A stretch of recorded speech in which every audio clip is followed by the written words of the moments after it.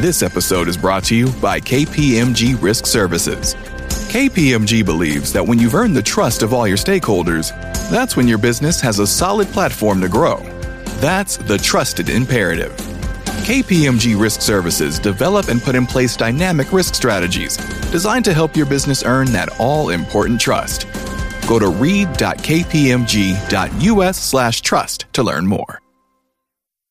Hey, this is Randy Gage, and you're listening to the Power Prosperity Podcast. You spent how much on that? Hey, Prosperity Nation, Randy Gage here, and I want to talk about killing off your poverty consciousness. And if you want more on that, check out the blog I wrote with that title, Kill Your Poverty Consciousness, on my website.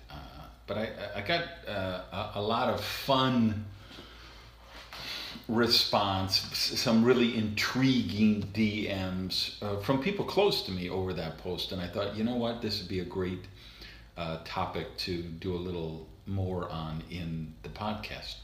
Because I think it leads us to one of the worst bad premises.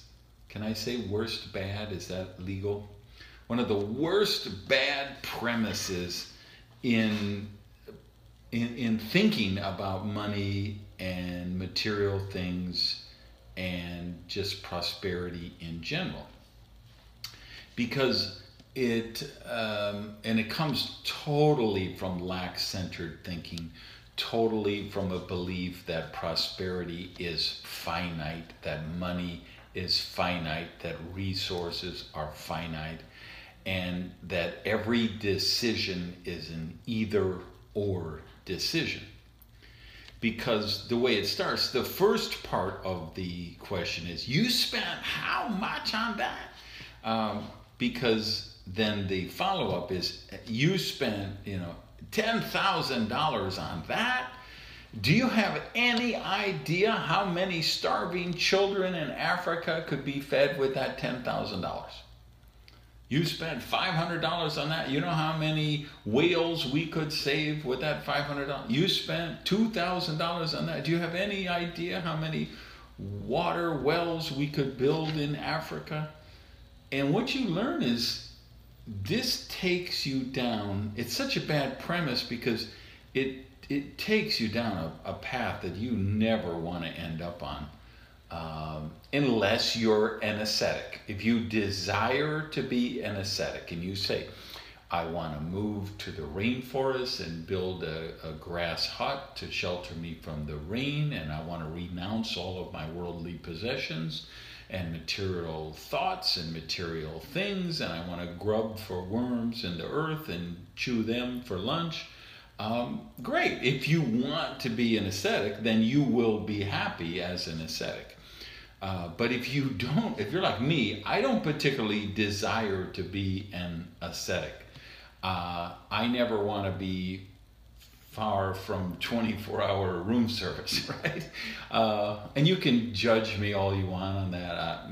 It doesn't matter to me. You can think I'm egoistic and selfish and wasteful and hedonistic, and none of that stuff is going to matter to me because that's your perception. That's not mine. I'm very comfortable with the choices that I make in my life and how I fit into the bigger picture of the community around me, the people I love, the greater community of the planet we live on, what I do to support and nurture that. So I don't feel guilt. So none of those labels are going to inflict guilt on me like people seem to desire them to.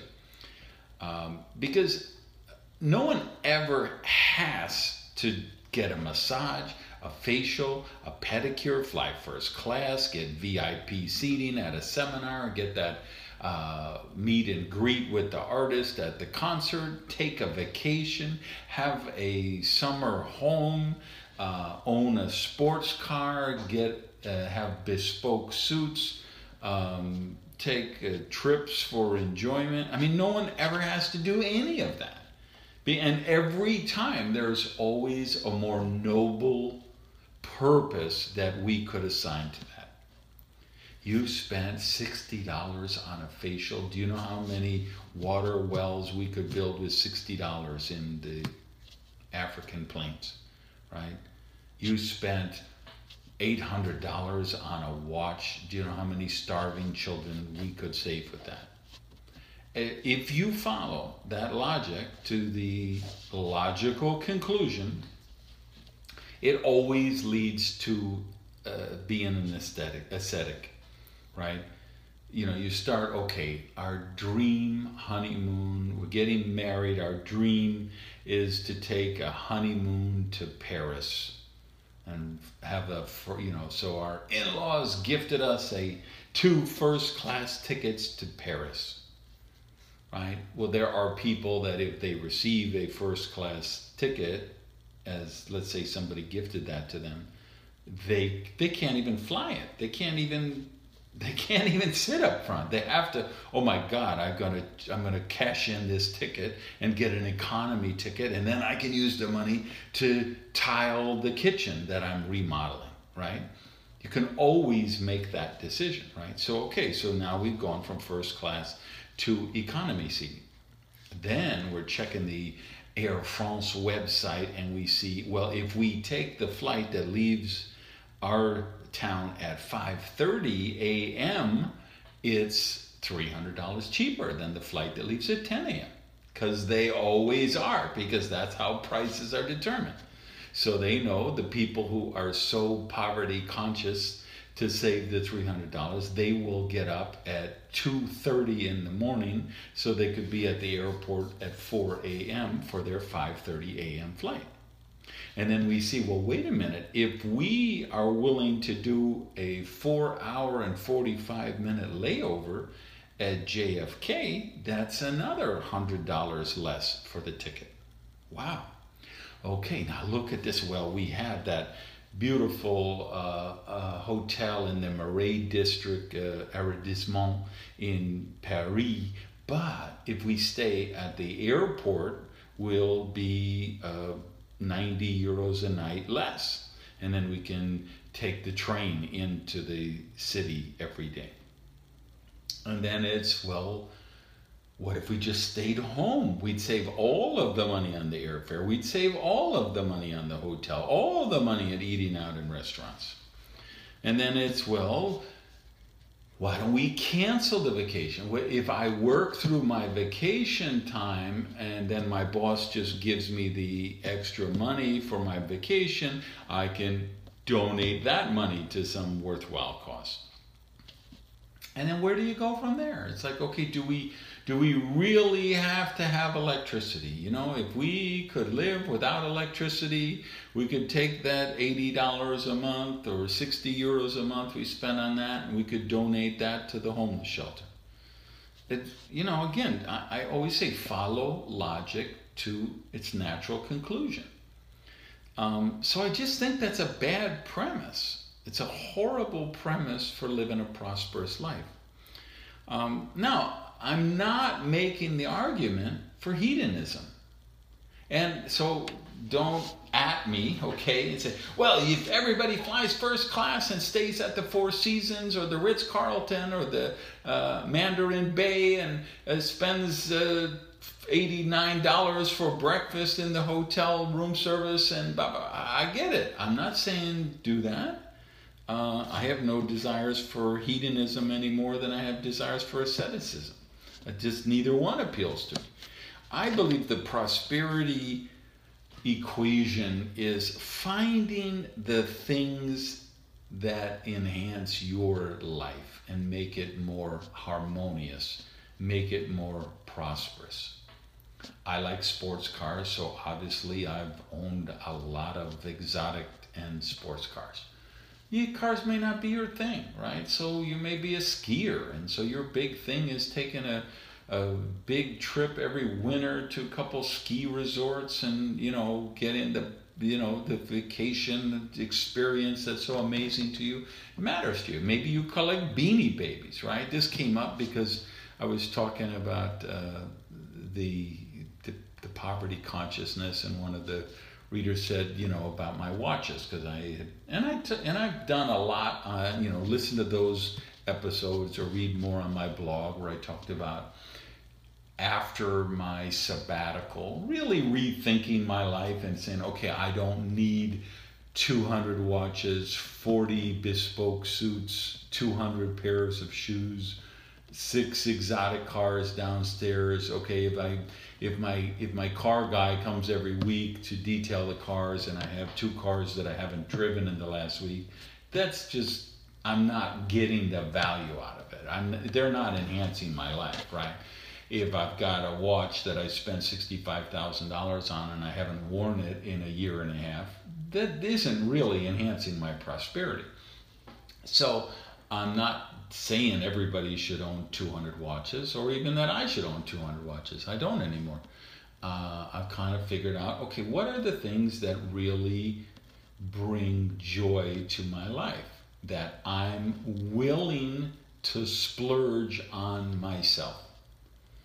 Right, I was listening to Tim Ferriss interviewed a guy, I don't remember his name, but he goes by the handle Dr. Money Mustache, and he's a blogger, and I mean he makes his own pizza because he's figured out how much it costs to get a pizza delivered and how much he can make the pizza for. And I tip my hat to him. If that floats his boat, wonderful. But again, I think it's an example of everything like that, right? So he doesn't own a car, and he only goes places where he can take his bike, and he has set up his whole life to avoid spending any extra money. He lives on, $10,000 a year or something, and still has his investments. And okay, it works for him, but that's not going to work for me.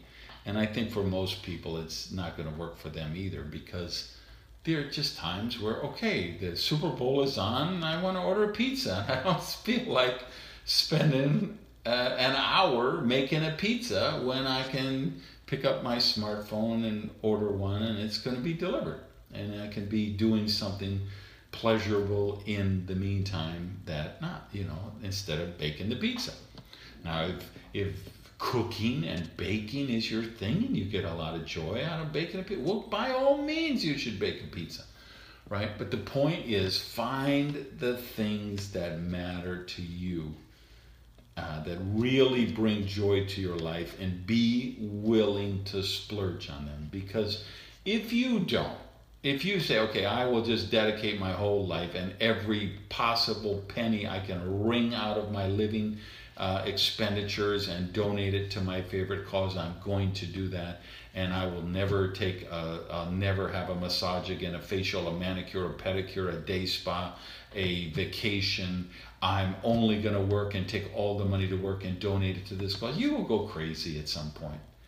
Humans need relaxation, we need joy, we need recreation, we need hobbies, we need things that you can't justify that you have to spend that money. So find the things that matter to you and spend that money, instead of figuring out how you can, hack all of your expenses down to nothing. Why don't you devote that energy to how can I solve more problems and add more value, which will attract more money into my life and allow me to make decisions from prosperity consciousness, not poverty consciousness.